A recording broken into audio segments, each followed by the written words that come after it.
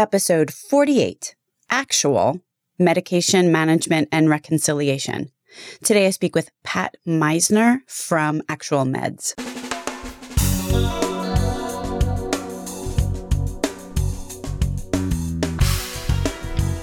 American healthcare entrepreneurs and executives you want to know. Talking.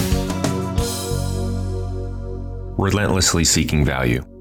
Here is the problem with the so-called adherence problem. The challenge is far bigger than just, is the patient or isn't the patient taking their meds as directed? Possibly, 2 of the drugs the patient is taking have a terrible interaction. Or maybe the patient is an older adult and the med is on the Beers list of drugs that are dangerous for older adults to take. What if the patient is taking an OTC that enhances or diminishes the effect of one of the prescribed RX meds?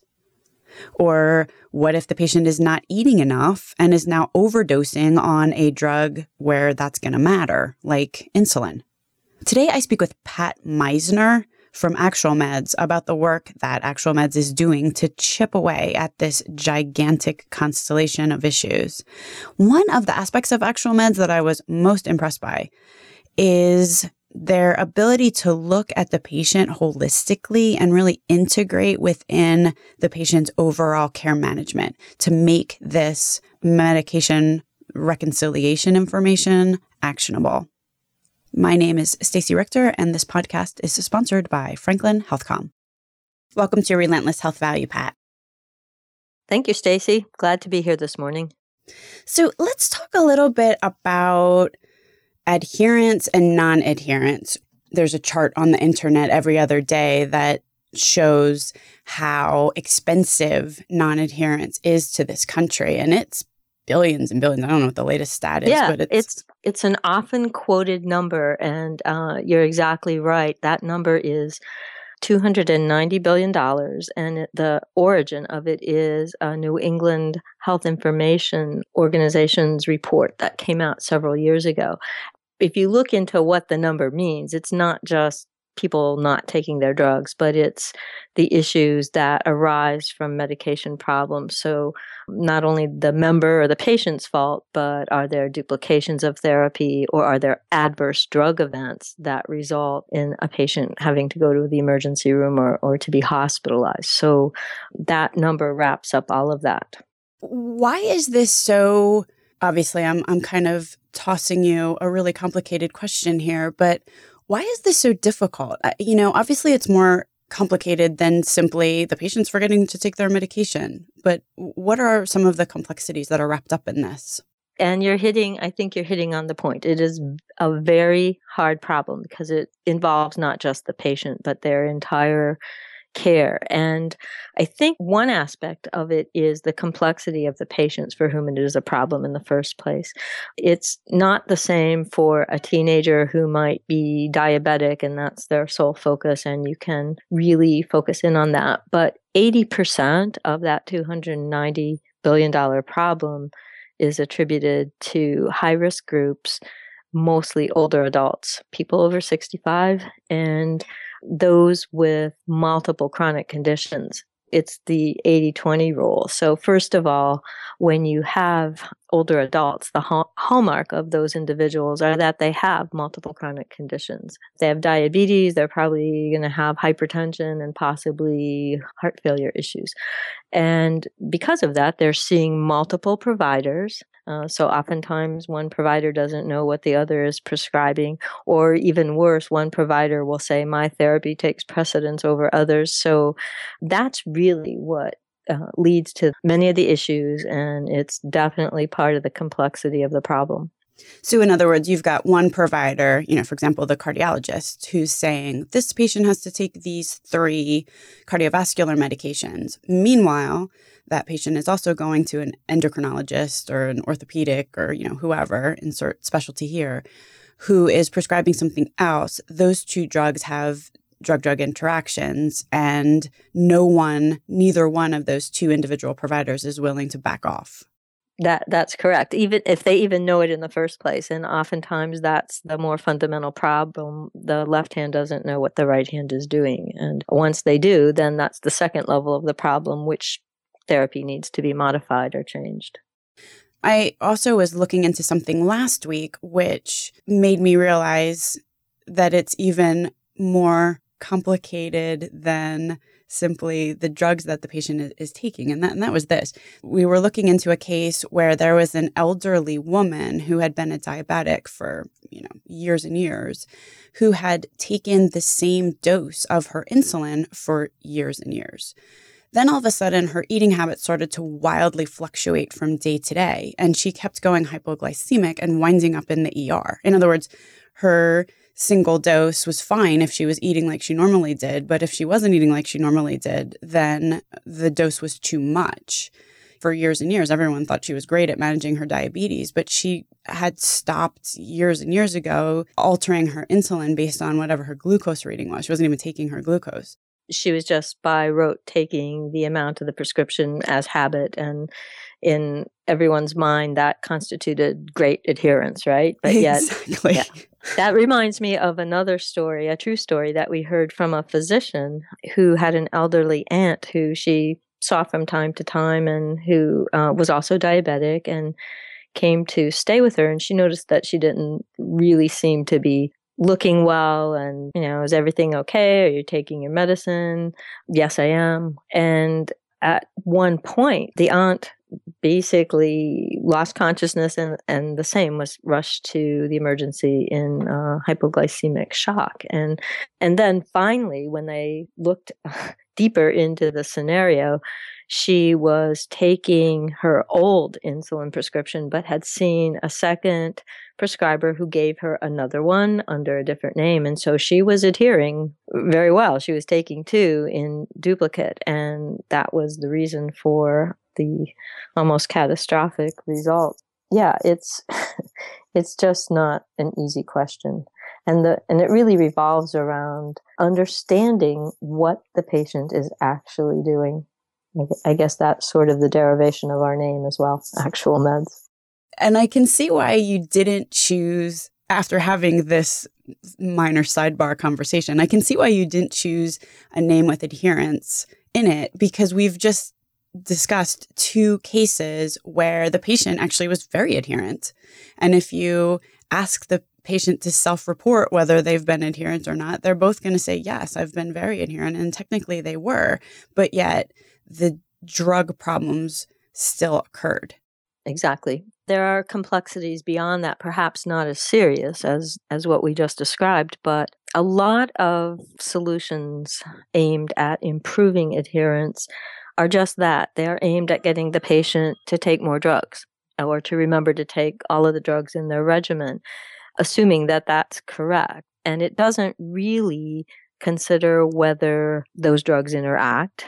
I mean, there are some systems out there that will catch that, some of the e-prescribing systems, but not all. It doesn't consider whether the patient can afford that regimen. And a lot of adherence problems result because, it's just too expensive and the patient will cut back on the meds they take, or they'll split their pills in half. Another reason is all of the drugs together cause side effects. The patient self-medicates to mitigate those as well. So there are so many reasons behind why a patient does or does not take their medications. But most approaches today revolve around just trying to get them to take what's prescribed. And then there's a whole additional complication of the over-the-counter world and supplement world where patients can self-medicate with many things now over the counter that are just as powerful. They've come off prescription now. We have all the antihistamines, the Claritins of the world, the Tagamettes for gastrointestinal. All of these were once prescription drugs that have very powerful pharmacologic consequences, and patients can self-medicate with those at will. I mean, we're talking now about how broad and how complex this problem of adherence really is. Yeah, it seems like it's the perfect definition of a cluster. Before, I'd really like to get into how Actual Meds is starting to chip away at this issue or beginning to solve some of this, put order to some of this complexity. Is there anything that you would want to describe as kind of the before situation? Taking this from a patient standpoint a number of times, maybe you could take it from a provider standpoint. What does a provider wrestle with? So you're a provider, you're in this environment. There's all this stuff going on, patients taking OTC, patients seeing all these other providers. How does a provider, meaning a healthcare professional, typically deal with a patient with multiple comorbidities that they know is seeing other doctors and taking other things? What's their standard modus operandi? Again, good question. If you look at the average primary care physician, who should be the nucleus of the patient's care. They should be the one coordinating the care delivered by specialists and so forth. But on average, they spend about, I think the last time I saw data, 7 to 10 minutes with a patient during their visit. And there's simply not time to coordinate all of the information that would be useful to that provider. With the advent and the implementation of electronic health records, it helps a little bit to have the information in front of you of what's been prescribed for that patient. So in other words, what did the doctor using a particular EHR order, and say it's the primary care physician. But again, it's only the prescription medications and it's only what the doctor ordered. And unless that provider or someone on the care team, perhaps it's a nurse practitioner, is really systematically looking at all of what's been prescribed and then aligning it with what else may be going on with the patient, that takes some time. And it's time really that has to be directed towards, again, this most complex population. It's not something that you're going to do for every single patient that comes through your office, but there has to be a focus on the higher risk groups that require the complex care. And I would also assume in this particular case that unless that patient, provider, and all of the providers that patient is seeing are part of the same integrated delivery network, that the burden of providing that information would fall to the patient who, as you just described, may be elderly, may have multiple chronic conditions that they're suffering from, and may not even really know or understand what meds they're taking. Yeah, that's correct. And it's so interesting because of that condition, I think all of us have like an older adult relative or a friend that met those sort of conditions. And how many people have you spoken with that actually keep a spreadsheet of their parents' medications and update it and take it to each doctor or each specialist that they see just to make sure? And that, that is something that most people don't do, and the few who do it, I mean, that's one approach, making sure that everybody has that information. But you're exactly right. If you're not part of an integrated delivery network, that's really not going to happen. Okay, so enter Actual Meds. What exactly is Actual Meds? We're a cloud-based software solution that enables medication management and reconciliation for care teams. By that, I mean looking at what the patient should be taking versus what they're actually doing, and very systematically collecting that information, aligning it, and then presenting it to a member of the care team when they need it. And that's mostly at the point of care. When a patient is showing up for their visit or they're being seen in their home, wherever point of care is, it could even be over the telephone, making sure that the member of the care team has that right information that they can use to make a therapeutic decision or to do an intervention if need be.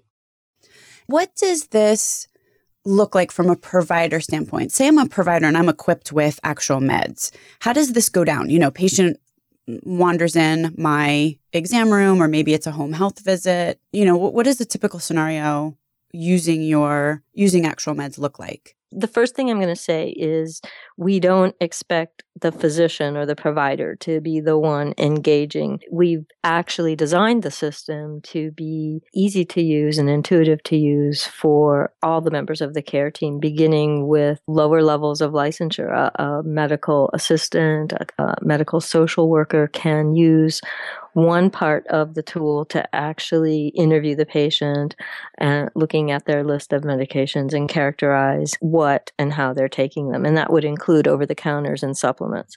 So that's one piece of it. And that involves the patient and any member of the care team that could do that piece of it.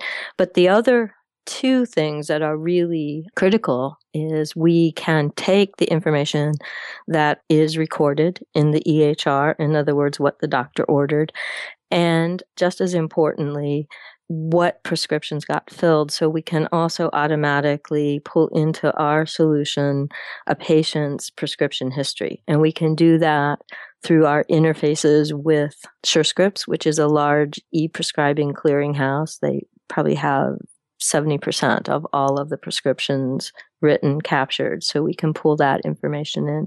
And we're automating a lot of what happens manually now. People calling the pharmacy, members of the care team or a doctor calling the pharmacy to see, is the patient really on this drug? Did they pick it up? Did they pick up their discharge meds when they were released from the hospital? So we do a lot to automate and aggregate and validate all of that information and line it up. So the final piece is then querying the patient. Did you actually take this? So the physician is not doing that. It's usually in the hands of a case manager, a care manager, could be a nurse, it could be a clinical pharmacist, could be, again, a medical social worker that's capturing the information. And the idea is to give the physician or the prescriber the distilled high-level view of what's going on with the patient. So if they need to change a prescription, there's a recommended action that they can look at and take when needed. Let me just kind of go through these. One of them that you said was the EHR system itself. So in other words, Actual Meds is pulling information from the provider's EHR system, which Correct. Probably goes only as far as that particular provider, once again, assuming that they're not part of an integrated delivery network. So to mitigate that, you've got SureScripts, which is it's kind of a company that is so important, but few people, except those in the industry or this part of the industry, know much about. But they're a clearinghouse that routes prescriptions to and from pharmacies. Correct. So by tapping into their data set, you can find you can type in, making this overly simplified, but you could type in the person's name and then pull a list of all the scripts that have been running around in SureScripts that are associated with that individual. Yeah. Yes, that's correct. And it's 12 months of a patient's history, and some of that may not be current. So we add a lot of value to that data by organizing it and showing, what is current. And many of just the ratios of how often a patient has filled a particular prescription is a proxy for how much they might have on hand, which is a proxy for an adherence indicator. So those are things that our system captures and can make available to whoever is using it. And that's really important because I think one of the big problems with healthcare is oftentimes that there's not, in some cases there's not enough data, but in other cases there's way too much. Absolutely. Well, this is the problem with EHRs at one level. It's the problem with even the drug databases. We have drug interaction in our system. We've not reinvented that because there are at least half a dozen best in breed companies who deliver that. But in fact, everything interacts with everything. So if you have someone who's on 6 to 12 medications, you could easily get 100 alerts for interactions. And one of the things we do is use evidence-based rules to look at, what are the most serious ones? We weight the risks and kind of get rid of the ones that aren't really going to be consequential. And those are added to other risks, such as the one I just mentioned to you, like an adherence index. So payers today are measured, their performance is measured according to a number of quality metrics that are part of HEDIS, and HEDIS is what providers are also measured by. But we've also incorporated those quality rules, which could contribute to risk, like showing, this patient hasn't picked up their Lasix for 2 months, their hypertension or their heart medicine, and they appear to be non-adherent. What's going on with that? So we have that level of rules. And then we have how the patient might self-medicate. Not only what else are they adding to the mix? Well, they're taking Tylenol PM every night and are groggy in the morning and at risk of falling down. They're also self-medicating with these supplements. So we're pulling all of that together and looking at the risks across all those different sources of information and distilling that to maybe, here are maybe the top 3 things you need to address with this patient. So we've got the EHR, we've got Surescripts, and then there's 2 others that you mentioned. One, I actually have a question about, which is the pharmacist piece. You had said that one of the things that Actual Meds does is automate things that had previously been done manually, for example, calling pharmacists. How does that work? Or I actually meant calling a pharmacy. I can remember walking into the ER of a large New York healthcare system, and there were physicians on the phone calling Duane Reade to say, can you tell me if the patient is on this medication? And that really refers back to pulling the information from Surescripts to avoid that call. Or we can pull it from a plan's PBM, a pharmacy benefit manager, or sometimes organizations have their own database of claims. It's basically claims data, what prescriptions have been filled. So that's what I meant there. But maybe you're asking me something a little different than that. Nope, I think that clears up my question very well. Okay, so now we've got all of this information, which Actual Meds is collecting and distilling and offering up very choice alerts so that there's not this dreaded alert fatigue, which is certainly an issue. What I'm trying to envision is what does this look like? So in other words, you've got and as you're talking about getting people to work to the level of their license, and obviously right. Someone else can be doing this besides the physician, and then the physician can look at the information and make the judgment calls and important clinical decisions that are necessary. So is this an iPad? It can be delivered on an iPad. It can be browser-based, so whoever is plugged into the system could see this. Or if there is not that level of integration, our system can send in an electronic format back through a secure email message, or it could send a task. Think of it as a sort of a smart report that goes back to the EHR that a physician could bring up and read. And what it looks like at the highest level is a medication reconciliation, meaning you can see in a grid a list of the drugs. You can see this is a drug the doctor ordered, the patient filled this, and it was validated that the patient is taking it as directed. Green check, green check, green check. Next drug, okay, the doctor ordered this, but we don't see a claim for it, red X. And what might be going on there. So that's all pre-populated and distilled. So a physician, for example, could see at a glance what's going on. And then beneath that, they would see where there are some risks that might need to be addressed. In other words, the drug-drug interactions or whatnot.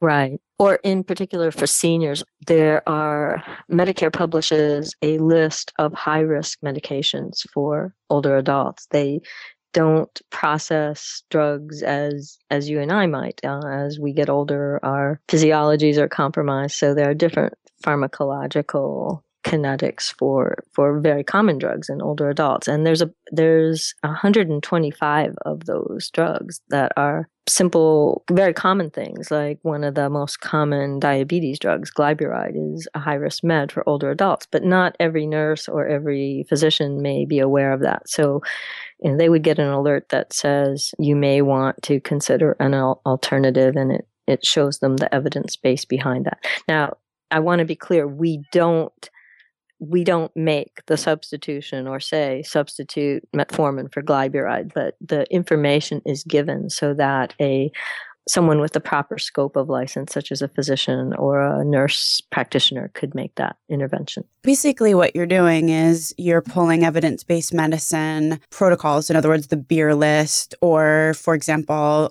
you had said before, there's a number of different gold standard DDI, drug-drug interaction platforms. So you're kind of pulling information from there. For example, in that example of the elderly aunt, the doctor's elderly aunt that was taking 2 insulins. I mean, obviously your system would certainly flag that. That flags as a duplication, right? Or somebody, frequently people get prescribed name brand and then a substitution is made to a generic, and those look like two different things. And most of us don't know all the equivalents of a generic for a brand name drug. So it's that kind of information at the fundamental level, but then some of the subtleties we also discussed. Who hires you? Is it primarily an IDN that would hire you? And would, in order for a provider, meaning a healthcare professional, to use your system, or even a patient to use your system, would the provider have to have signed on?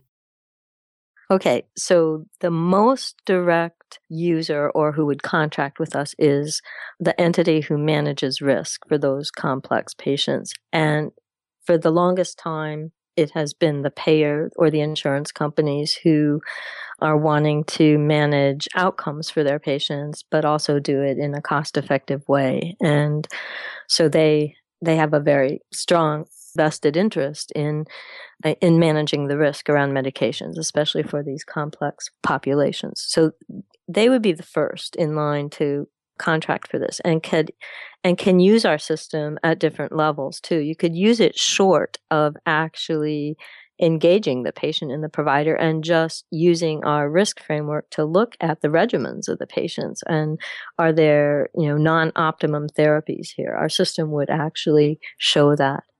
So that gives them a way to even begin to manage or segment their high-risk populations. For integrated delivery networks, obviously, there is a provider side to it, and that would be the ideal scenario where now you can start to share that information between a payer and a provider. The other thing we see today is a lot of large healthcare systems, that is, are now figuring out how they become a part of healthcare transformation and how they participate in ongoing care for patients. So instead of just being responsible for the acute care, which is changing dramatically, how do they stay connected to a patient once they leave the acute care setting?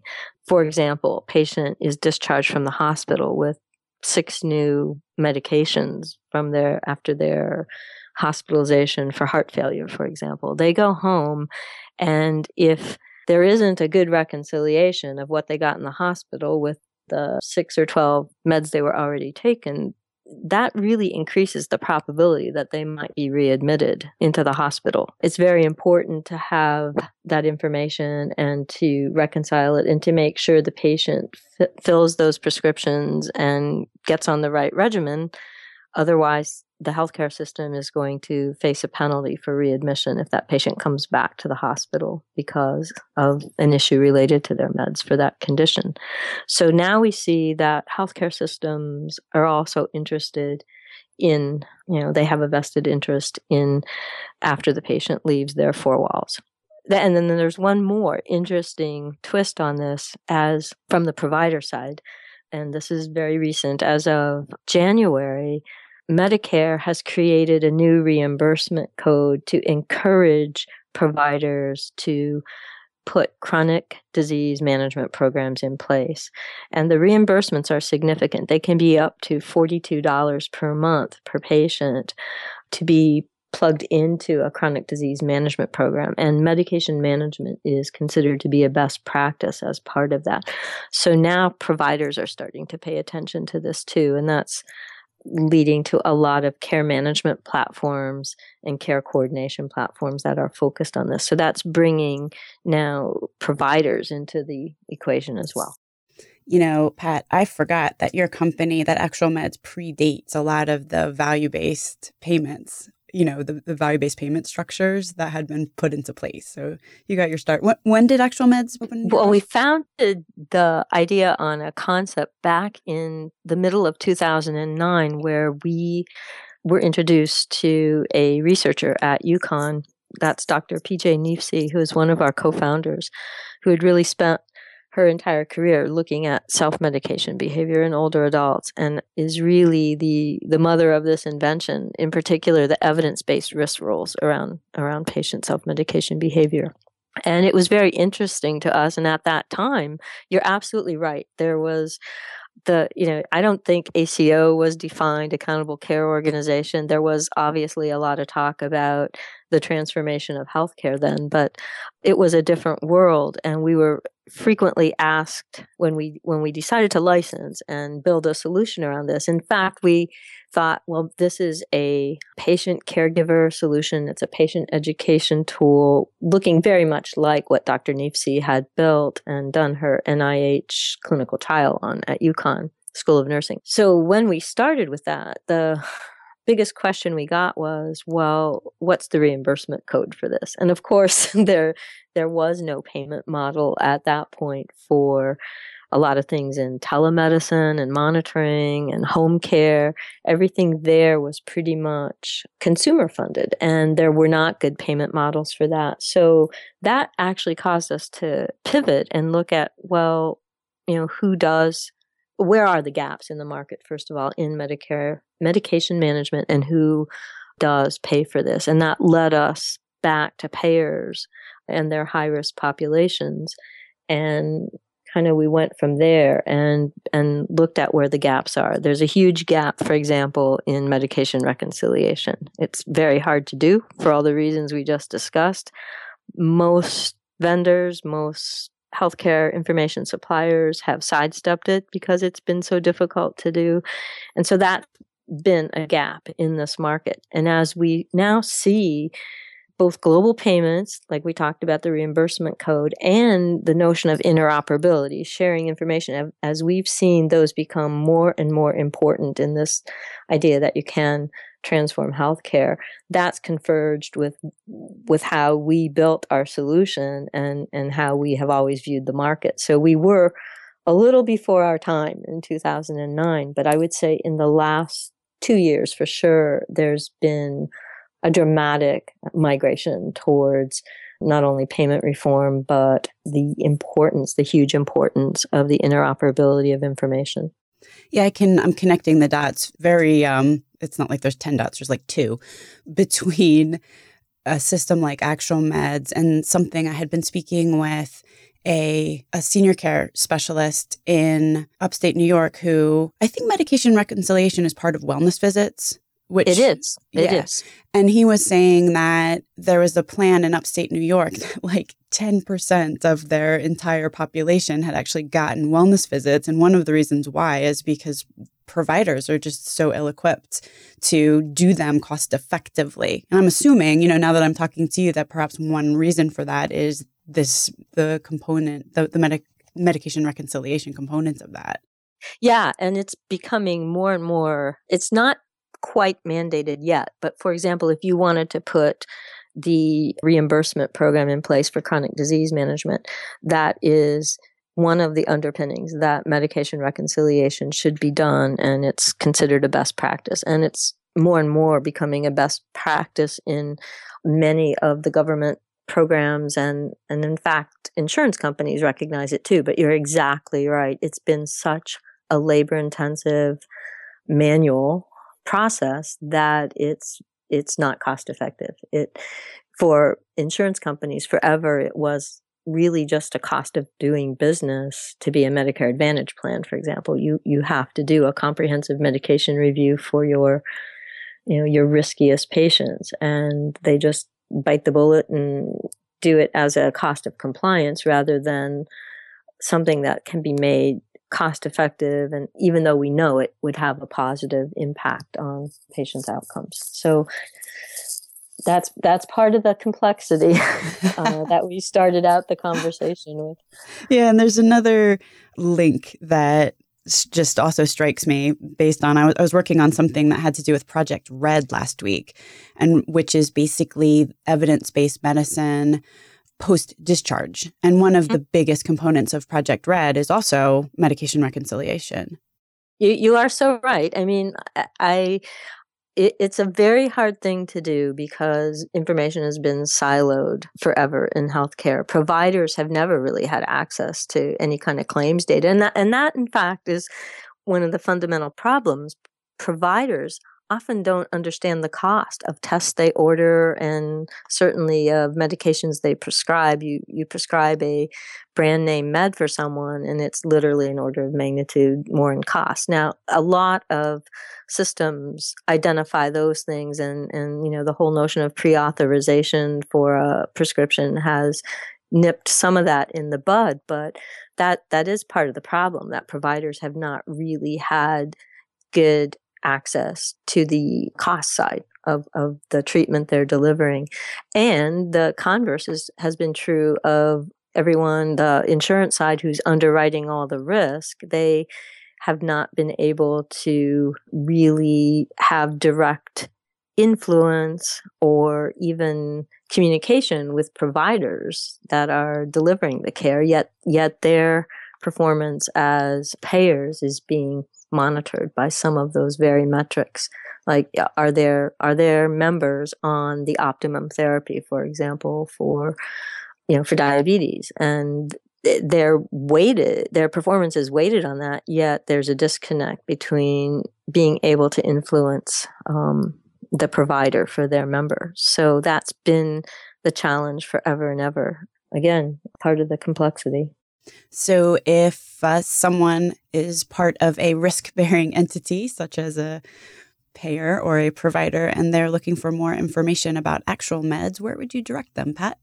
Our website is a good place to start. It's not always up to the minute updated, but I think that would be a great place to begin to get an overview of the services we offer, some of the background on the company, as well as our accomplishments in the world of evidence-based medication management, as well as interoperability. We have been acknowledged in the market for, I think, both of those things, and they would be able to find some information about that as well. Fantastic. Well, I thank you so much for being on the program today.